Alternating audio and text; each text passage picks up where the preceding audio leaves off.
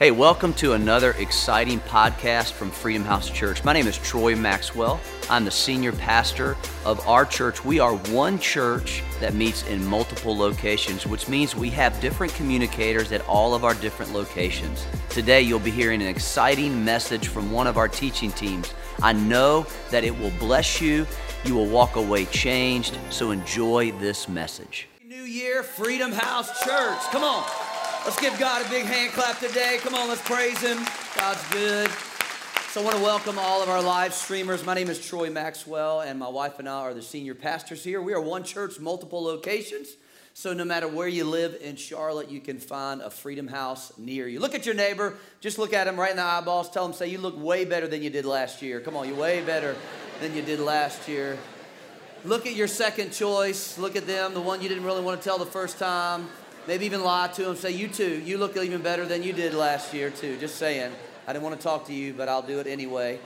Hey, we got a lot of great things that are happening here at Freedom House this month. You know, the first of the year is a very important year for you. You can set the tone for the rest of your year. You got 52 weeks. You got 12 months, 365 days. I am proud of you that you came to church and you said, God, I'm going to give you the first Sunday of the year. Give yourselves a big hand. Isn't that great? Now, I have a challenge for you.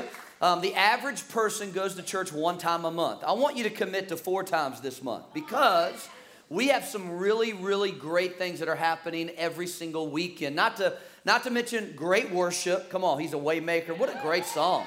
If that doesn't fire you up, man, you're probably dead, need to be raised to life right now. We got so many great things that are happening every single week and great messages, different message every week, different communicator at every one of our campuses. But we have some other things that are happening. For example, on the 18th, everybody say January 18th. We have our life group launch. You just heard an incredible testimony of what God does through community. And it is so important for you to get involved in a life group. Commit to it. Watch what God will do in your marriage, in your life. We have all kinds of life groups. We have life groups just for men. We have life groups just for women. We have life groups for single people, not a hookup group. Okay, I just want to make that clear. It didn't find your spouse group. Although it's a good place to find your spouse at church. Okay, but life groups, get your life right. Find Jesus. And then find your spouse, all right? Not in the other order. A lot of people go, I'm going to find my spouse, then find Jesus. Or I found my spouse, and where's Jesus? No, you find Jesus, and then find your spouse. Some of y'all need to find Jesus because you're looking for other people to be your Jesus. Hello, that's not even a message. That's a freebie. So join a life group beginning the 18th. We have our annual church fast that's beginning the day after that. Now, we're going to fast as a church for 7 days, just 7 days. I know we've done 21 days in the past, but what we decided to do as a team is we really wanted to include everybody. And when you say 21 days, people are like, man, 21 days? I can barely drive by Burger King without stopping. And so I want to make sure that you get to participate. What is a fast? A fast is not for you to get kudos with God. It's for you to pull yourself away from the things that may distract you from God. And it opens up His ability to speak to you. So you can fast all kinds of things. You can fast food. You can take a break from caffeine. You can take a break from sweets. You can do a Daniel fast, which is eat everything except sweets and meats. You can fast social media. You could not do Facebook. You could not do social Instagram for 7. I know it's hard to think about 7 days without the gram, but you could do it. You can do it, and it could save your life and a lot of heartache. And so join us. You'll hear lots more information about that. And then ending the fast that Saturday night, all of our campuses are going to come together at this campus, and we're going to have an encounter night, which is a night of worship and prayer and miracles, and we're just going to see God move. And then that weekend, we have our Vision Weekend. We're going to cast some vision, tell you what we did last year, and then tell you what we're going to do this year. Isn't that great? All right, so look at your neighbor, say, I'm going to be here, I'll save you a seat. I'm going to be here, I'm going to save you a seat. We're starting a brand new series today to start the year off called Dear John. There are a lot of things in our life that we need to write a Dear John letter to. Now, if you don't know what a Dear John letter is, basically you want to break up with something. You want to break up with somebody. You want to break up with something. So what I want to do over the next few minutes that I have with you today is I want to talk about breaking up to be you. Breaking up to be you. So get your pens out. Get your little note sheet out. Get your iPad. Open your eyelids. And I want to take you through some scriptures. First of all, in Philippians chapter 3, Paul gives us a great way to look at this, a perspective on letting go. Here's what he says. He says, not that I have already attained or am already perfected. Now, this is the Apostle Paul. If you don't know much about the Bible, the Apostle Paul he wrote 2/3 of the New Testament. Other than Jesus, probably the most influential Christian to have ever lived. And he's telling us right here in this verse that there are some things that he still needs to learn. All of us need to grow in some way. And sometimes one of the best ways to grow is not learning something new, but letting go of something old.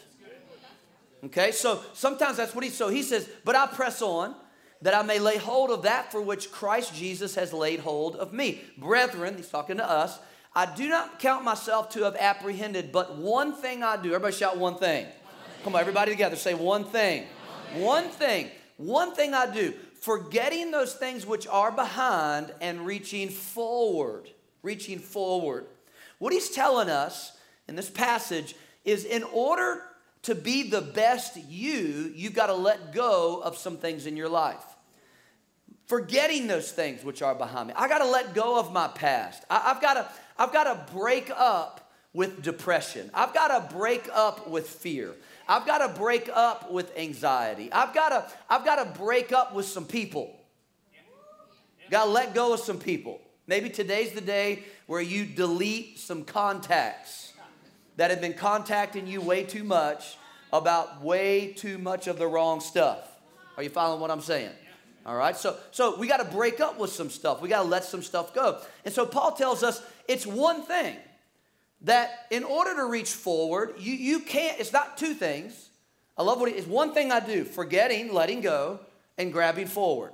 Forgetting, letting go, and grabbing forward. Forward to those things which are ahead, I press toward the goal for the prize of the upward call of God in Christ. Now, one of the things that's real important about knowing what God has called you to do, because I think that's the biggest question that we all ask ourselves, especially in the new year. Like, what's my purpose? What on earth am I here for?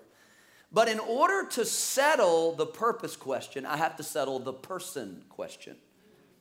I have to settle my identity. I have to learn who I am.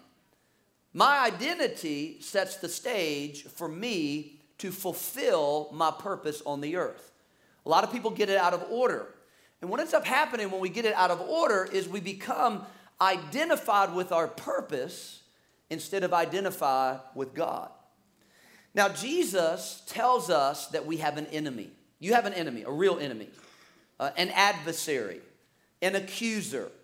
And he describes him in John chapter 10, verse 10. He calls him a thief, a thief. Notice he says, the thief does not come except to steal, to kill, and to destroy. Now, whenever the Bible gives you a list, pay attention to the order of that list, because he's prioritizing the order to let us know what we need to watch out for first. Notice what the first thing the thief does is he steals. He steals. He takes from you. And he wants to steal your identity. But he doesn't want to steal it by giving you no identity. He wants to steal it by giving you the wrong identity. Okay? So I want you to write that down. And it's important because Jesus tells us, listen, I've come that you may have life and have it more abundantly. So the enemy doesn't confuse us by not giving us an identity. He doesn't pull your identity away and you're empty. No, he confuses us by giving us the wrong identity. Now, the devil is not as powerful as God. Understand that. He'll never be, nor ever was, as powerful as God. But he can do some things, okay? He can't create, but he can counterfeit. So whatever God has, he will counterfeit it. So God has love. His counterfeit is lust. He'll counterfeit anything.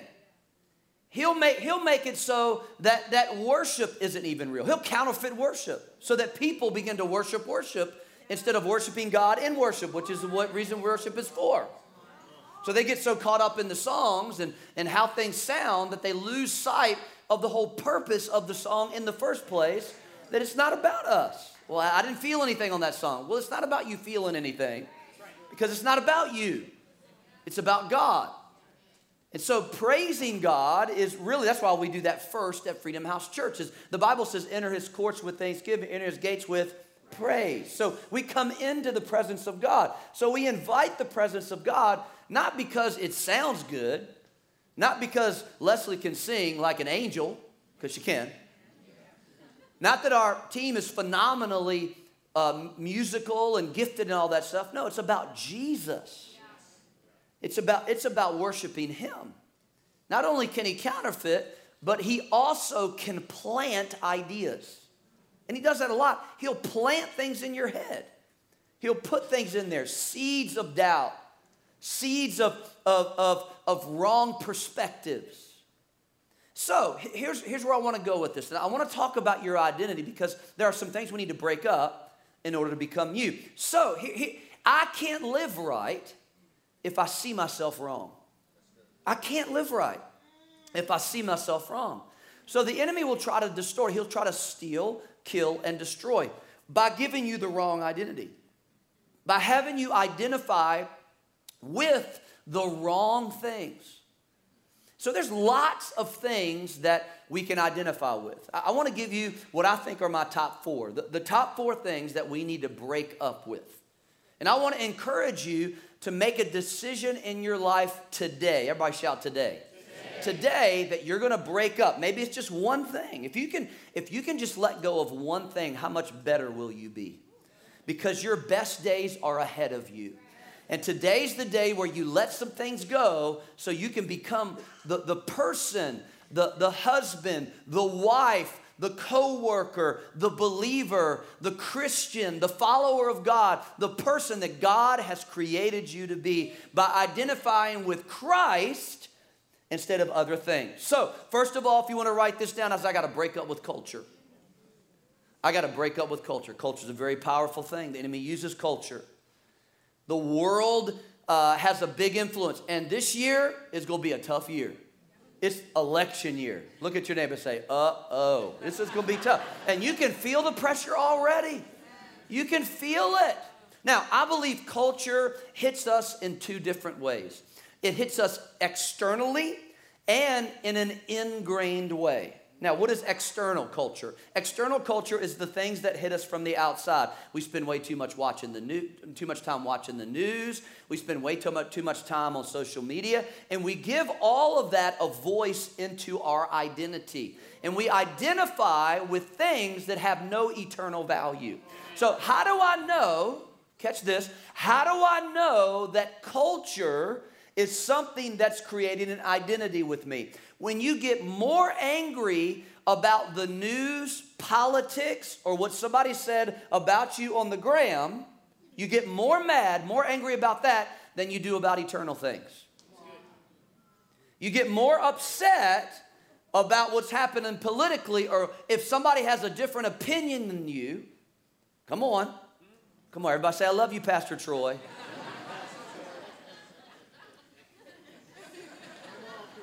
You say, I'm going to go there. Yeah, I'm going to go there. Let me teach you a little bit.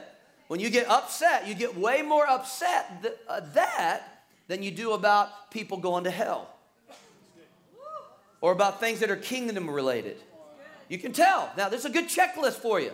So somebody says something that's different politically than you, or different socially than you, or something about injustice, and you go, you get all upset.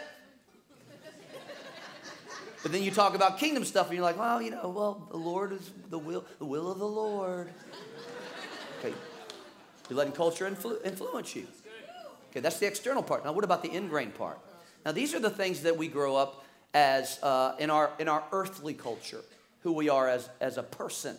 Now, the best way I could explain this is to tell you a story that I've told many times, but I'll tell it again just because I like it. And it's the only way I could really explain this. I was thinking about another story, but I couldn't think of one that fit this. There's a little girl, and it's Christmas time, and she's watching her mom make a roast.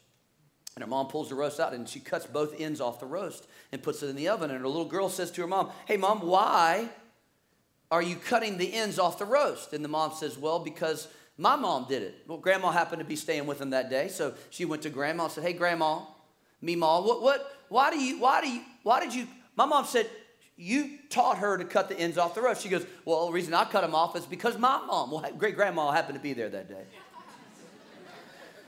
And she was just sitting over there taking a nap, so she woke her up, said, "Hey, great grandma, why in the world did you cut the ends off the roast?" And she said, "Well, my oven was a little too small and the roast wouldn't fit, and so I had to cut the ends off of it."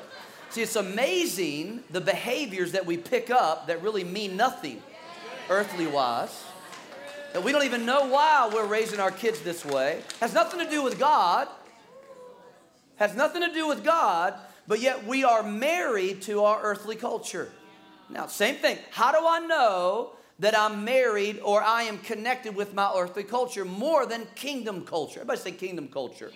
Now listen. Now that you're a Christian, that supersedes, that takes precedent over every other culture. Okay, which means you're not white, you're Christian. You're not black, you're Christian. You're not Hispanic, you're Christian. You say, well, that's who I am. No. If you're eternally bought, then that's who you are now. Be careful where you identify yourself with. Now, I'm not telling you to get rid of your whiteness or get rid of your blackness or get rid of your yellowness or your blueness. I'm not telling you to get rid of that, but just don't let that supersede your kingdomness. Are you following what I'm saying? Be careful. Now, if you don't believe me, believe the Bible. Okay, here's what the Bible says. Don't become so well adjusted to your culture that you fit into it without even thinking. I didn't write this. So send Paul a letter. Don't send it to me. Paul at JesusJerusalem.com, all right? Don't become so well adjusted to your culture that you fit into it without even thinking. Instead, fix your attention on God. You'll be changed from the inside out. Readily recognize what He wants from you and quickly respond to it, unlike culture around you, always dragging you down to its level of immaturity. God brings the best out of you, develops well-formed maturity in you. Some of us, we need to break up with culture. Number 2 is we need to break up with our issues. Come on, look at your neighbor. Say, "I got issues." Look at your neighbor, point at him, say, "You got issues too." Look, I love Jesus. Come on, how many of y'all love Jesus? Raise your hand if you love Jesus. How many of y'all love the Bible? I got issues too. All of us got issues. My wife tells me I got big issues. I'm just telling you. She tells me all the time, "You got issues, boy. You need to fix yourself. You need to work it out, boy." I mean, all the time. It's just a never-ending thing. I got issues. But see, what we don't want to do is just because we have issues doesn't mean you are your issues. Don't live. Everybody look at me. Even online, look at me. We can all claim the victim card to some extent. But don't allow that to be an excuse to live a substandard life. Make a decision that you're going to divorce yourself from your issues. Work on them. The more we mature, now here's the way God works, just so you know. The more we mature in God, the deeper He goes in us. So, if you feel some pressure from God in your life right now, if you feel some pressure to change, it's because God is growing you. He wants to go deeper with you. And so He's going to dig deeper in our heart in order for us to take the next step. We often allow the worst of us to define the best of us. Don't allow one chapter of your book determine the whole book. We all have bad chapters. We all do. Look, let this next one, 2020, be the best chapter in the book that God is writing in your life. Amen? Amen. Here's number 3 is you got to break up with others' opinions. The voice of others becomes our identity. These are my top 4, all right? This is number 3 is you got to break up with others' opinions. Opinions we often let others' opinions of us unconsciously define what they did not create. Now this is important because it's important to understand who has the ability to name things. Now I'm sure you've seen different buildings with names on it. And the reason why they have the ability to name it is because they paid for it. There's ownership involved. So when somebody can create something, they have the ability to name it. But what happens with us is we allow other people's opinions define who we are. We put a lot of stock in what other people say about us, how they feel about us, what they have said about us. They're slapping their labels on us. And we walk around with all these labels that have absolutely nothing to do with the identity that God has created in us. There's a story in Genesis chapter, I believe it's 34 or 35, where Jacob's wife, Rachel, is having her last child. And she's really struggling in her birth. Really struggling in it. And she ends up, at a place where she's about to die, and the maid that's there with her says, what do you want to name the child? What do you want to name the child? And she says, Ben-Oni, which means son of my sorrow. And then she dies. In other words, because she was in so much pain, she named her son out of that pain. What happens to us is we are around people who have pain, and out of their pain, they're naming us because of their pain. She is dying on the inside, and as a result of this death, people name you out of their death. People are dying, not physically dying, but spiritually, emotionally. Hurt people, hurt people. Shamed people, shame people. Guilty people, guilt people. And so sometimes we find ourselves in a position where we have accepted an identity out of someone else's pain. But then Jacob walks in. He's daddy. He's baby daddy. He's the baby daddy. He walks in and he goes, tell me the name of my son. And the maid says, Ben-Oni. And he goes, no. He will not be Ben-Oni. He will be Benjamin, son of my right hand. Why? Because Jacob had the right to name him. God has the right to name you. In other words, you have to go to your maker who made you, who created you, in order to get your name. Are you with me? Come on, that's good stuff right there. So instead of being pained and depressed, how about believe what God says about you? You're an overcomer. You are victorious. You are blessed. Your name is breakthrough. Your name is healed. Your name is blessed. Your name is prosperous. Can I get an amen? Come on, give God a big praise. Isn't that great? You got to break up with others' opinions. And then the last one is you got to break up with our experiences. Experiences. Why do we have to be careful that we don't allow experiences to define us? Because when we allow experiences to define us, we create this museum that we walk around looking at all of our achievements. And our achievements become our identity. Now, why is that a bad thing? The reason that's a bad thing is because if our achievements become our identity, then our failures can too. We can attach ourselves to our achievements and we can attach ourselves to our failures. And you can't take one without the other. And so a lot of people just walk around in their museum of life saying, this is what I achieved, this is what I accomplished, these are my successes. And they have this mausoleum of all these successes. But the minute that they fail, they identify themselves as a failure, not just failing. So you got to be real careful because experiences create emotions. And listen to me very closely. Emotions are terrible leaders. Let me say it again. Emotions are terrible leaders. Emotions are from God. We all have them. Nothing wrong with them. But what emotions are for is to let us know what's going on inside. But you can't trust your emotions. Think about the times that you have and how it's messed you up. We all have done it. We've all allowed our emotions to dictate our life. And so we find ourselves stuck walking around this museum of experiences, accomplishments, and failures. It's kind of like the caterpillar deciding that he's going to be a caterpillar forever.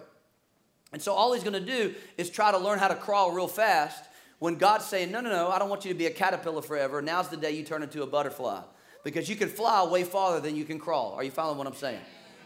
Okay, so here's what I want to do before I go any farther. Because what I want to do the next half of this message is I want to talk about who you really are. But in order to do that, we've got to let go of some stuff. So if you are here today, maybe even watching online, if you're here today and you can identify, maybe not with every one of these, or maybe something you need to break up with, I want you to stand up on your feet right now. You know you need to let some stuff go. And we're going to take care of it right now because we can't go any farther until we let some stuff go. Whether it's depression, fear, lack, poverty, a mentality, whatever it may be. So I'm going to pray for you. And there's going to be a moment where you're going to have to identify what that one thing or two things or five things. I would encourage you to pick 1, 2, or 3 things because you can do 1, 2, or 3 things. Picking 10 is going to be hard to let go of. Some of us, let's just focus on one thing that we want to get rid of. So Father, we just come before you as the church. And God, we thank you that by the authority of our words, God, declaration, you said that you've given us power in our words. So, Father, I speak over every person today as they have stood up to say, I want to let go of some things. So, Father, right now, we write a letter of divorce, letting go of, and you just say it in your head right now, whatever it is, what it is. We let go of that right now. We will never return to it. It will not define us. It will not be a part of our life anymore. When we look in the mirror, we'll no longer see that. That will no longer be a part of our DNA, who we are, our genetic makeup. But God, we will from this point forward identify with who you have created us to be in Jesus' name. And everybody shouted, amen. Come on, give God some praise. Isn't that good? Awesome. You may be seated. Now that we did that and we're clean, come on, look at your neighbor and say, you smell real good now. In the New Testament, there are over 35 identification traits. 35 different things that God says about you. I'm just going to tackle 5 of them today. I want you to write these down and these are my top 5 that I think are the most important identity traits that you and I have to move into 2020. If we want to have good vision. If I want to live right, I got to see myself right. And I want to just focus on one verse, and it's 1 Peter chapter 2, verses 9 and 10. 1 Peter chapter 2. And this one verse, these 2 verses are packed with identity. Here's what God says. Here's what God says. But you are a chosen generation, a royal priesthood, a holy nation, his own special people, that you may proclaim the praises of him who called you out of darkness into his marvelous light, who once were not a people, but are now the people of God, the family of God, who had not obtained mercy, but now have obtained mercy. Are you ready? Okay, so here's the first thing we got to identify with is that I am completely accepted. I am completely accepted. 1 Peter 2:9 says, but you are a chosen generation. Say, I am completely accepted. Now, this is so important, and I put this first because understanding that God accepts you just the way you are is so valuable for us to take the next step. Why? Because the deepest wound of a person is the feeling or the wounds in life that come from being rejected. From being rejected. Or another way to say it is being abandoned. Now, what happens when we identify with rejection? Then you and I never show the real person that we are. So we wear masks. We have masks that we wear to work. We have masks that we wear to church. We have masks that we wear to life group. We have masks that we hang out with our friends. Why do we have these masks? Why do we create these altar images? Because we don't want someone to not like us. We don't want to be rejected. But I want you to know something. God will never reject you. You are accepted by God. It doesn't matter what you've done. It doesn't matter where you've been. You're worth His acceptance. God will never reject you. Let me say it again. God will never reject you. People may do it. Even Christians. They may reject you. They may abandon you. But God will never let you go. He'll never leave you nor forsake you. He will always be there for you. Even when you don't feel it, He's working. Even when you don't see it, He's working. Are you with me, guys? So understand, I am completely accepted. It says long ago, listen to what God says. Long ago, even before He made the world, God chose us. Man, that's so good. Think about that for a second. Just think about the reality that before the universe was created, before the Milky Way was created, before planet Earth was created, before it was spun on its axis, before God created oxygen, before He created the animals, before He did everything, He had you and me in mind. Matter of fact, all of the world was designed for you and me. Why? Because you're accepted. You've been chosen. God picked you. You're His first pick all the time. He'll always pick you. Well, you don't know what I did. Doesn't matter. You're accepted. Now, let me just say something. Just because you're accepted doesn't mean God's going to tolerate things. Because He wants you better than you are.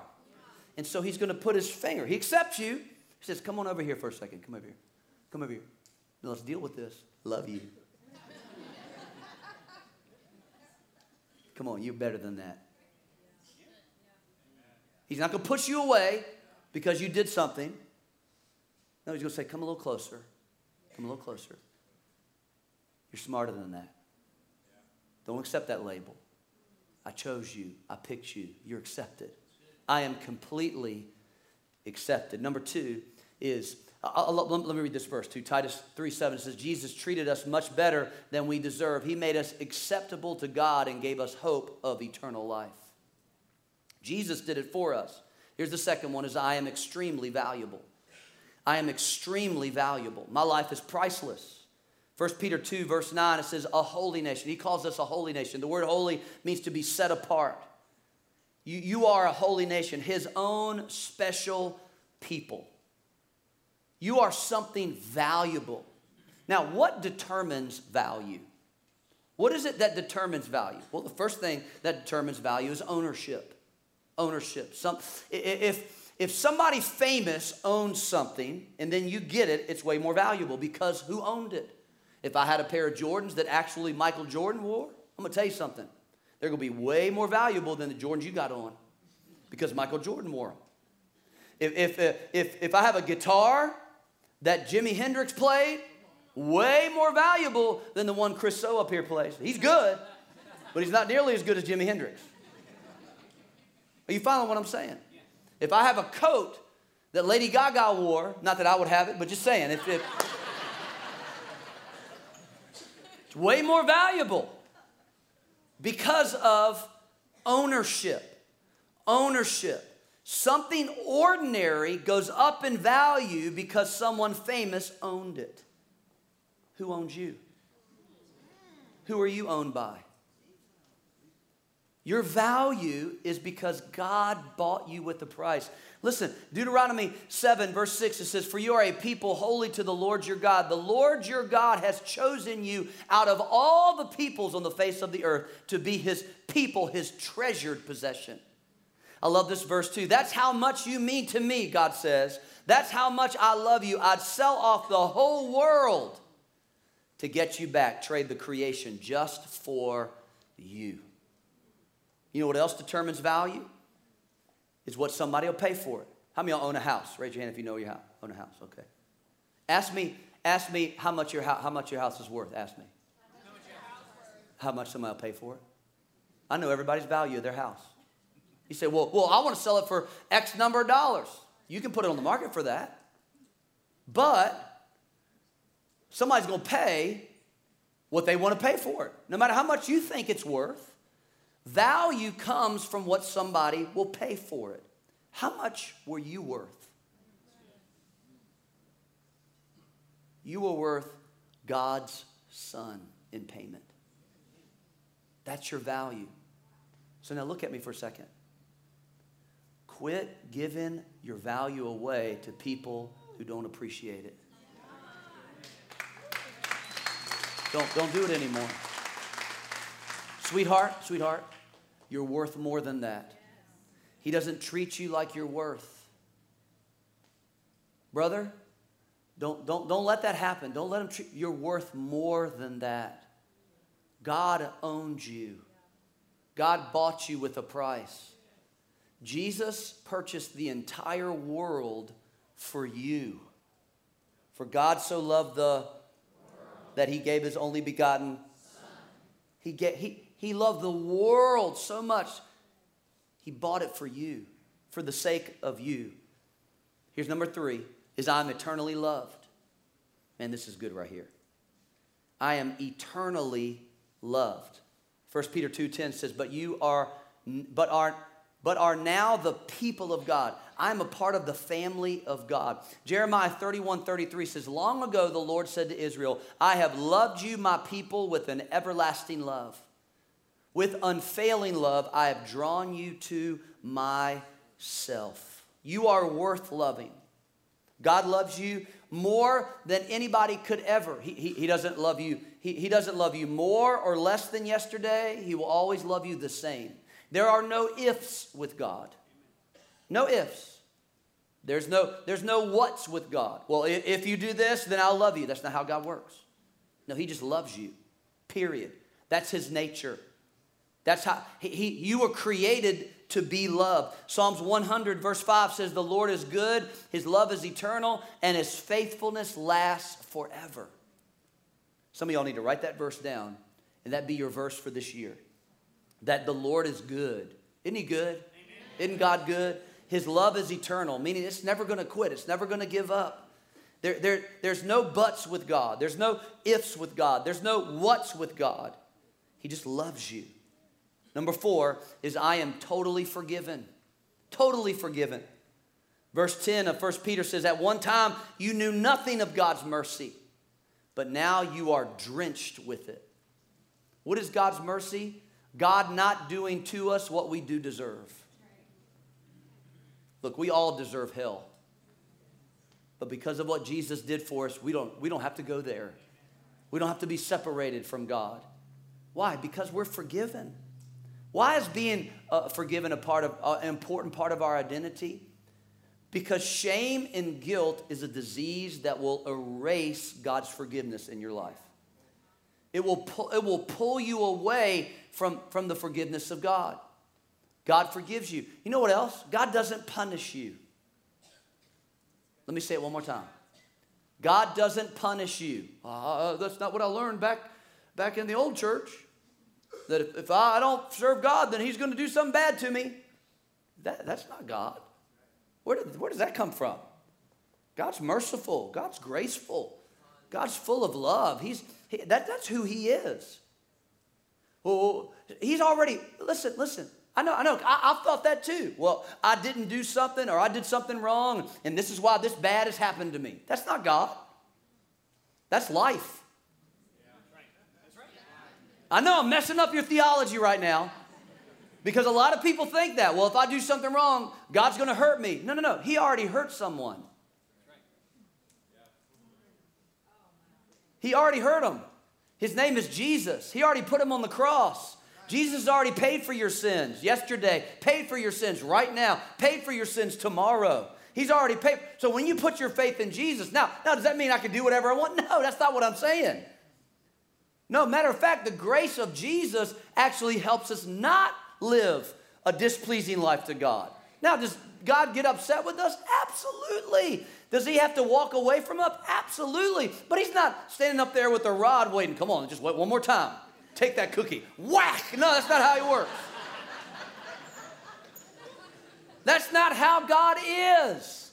He's a loving, merciful, forgiving, graceful God who's full of faith, who's full of love. Are you hearing me? He's a good God. He's a good God. I love that. And here's the last one. I'm fully capable. I am fully capable. Everything that you need to fulfill your purpose in life is already been deposited in you. 1 Peter 2:9 says that we are a royal priesthood. Now, why is that important? What is it about being a priest? It's really the highest calling, being a priest. And he calls all of us priests. A priest represents God to man and man to God.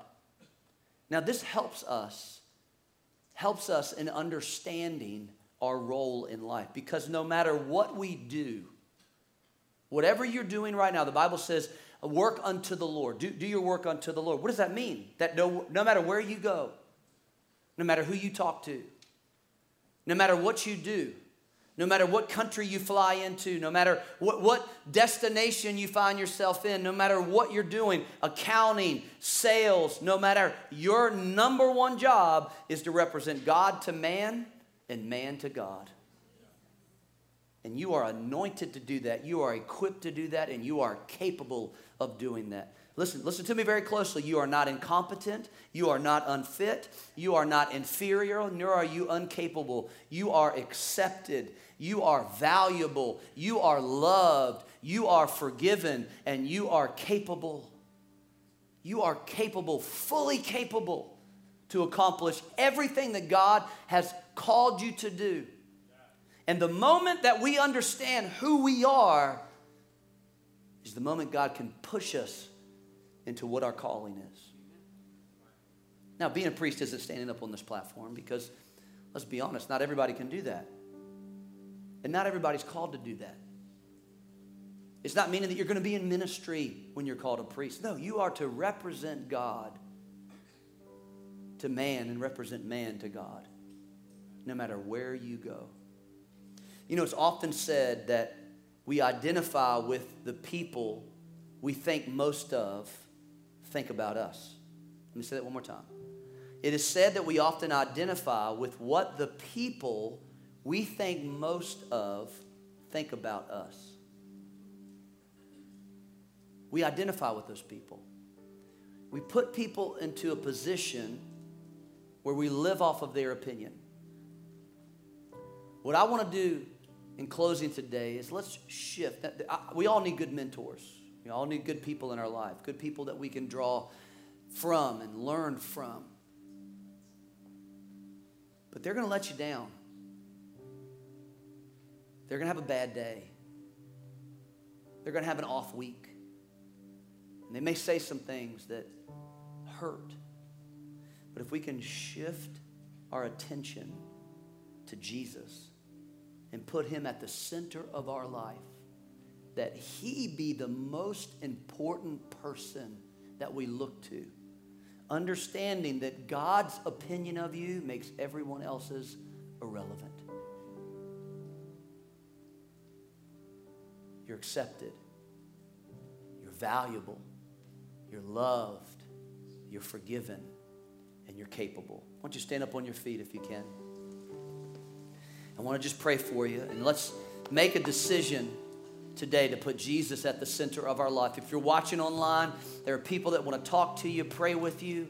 Close your head. Close your eyes. That'd be hard to do. Close your eyes. Bow your head just for a second. Let's just get alone. You and God alone. Some of you have been Christians your whole life. You were born in church. Sometimes that's the most difficult place to be, because church becomes ordinary. God becomes ordinary. You think you know everything. And Jesus begins to slip away from being the center. Maybe this year, first Sunday of the decade. First Sunday of the decade, we put Jesus at the center of our life. Maybe you're here today, you're watching online, and you've never made Jesus the Lord of your life. and you're ready to. If you say that's me, you know what? I know that I've been pushing, not just in every area. How about just a couple areas? Maybe in my finances. Maybe in my family. Maybe in my marriage. Yeah, I go to church. I read the Bible. But, you know, I get everybody else's advice first before I go to Jesus. How about he be the most important in your life? Most important person. Why? Because you're accepted. You're valuable. You're loved. You're forgiven. And you're capable. Let's put Jesus at the center of our life. If you say, that's me, Pastor, I need to adjust. I need to adjust the order. I need to put him first at the center. Would you just raise your hand? I want to pray with you all across this room. Thank you, Jesus. Let's just pray this out loud. Say it with me. Say, Heavenly Father, forgive me for allowing things, people, issues, experiences to misalign my life. Today, the first weekend of this decade, the first weekend of this year, I put you first. I put you at the center. You are my master. You are my Lord. You'll never leave me. You'll never forsake me. I am accepted. I am valuable. I am loved. I am forgiven. And I am fully capable. In Jesus' name. And everybody shouted, amen. Come on, give God some praise.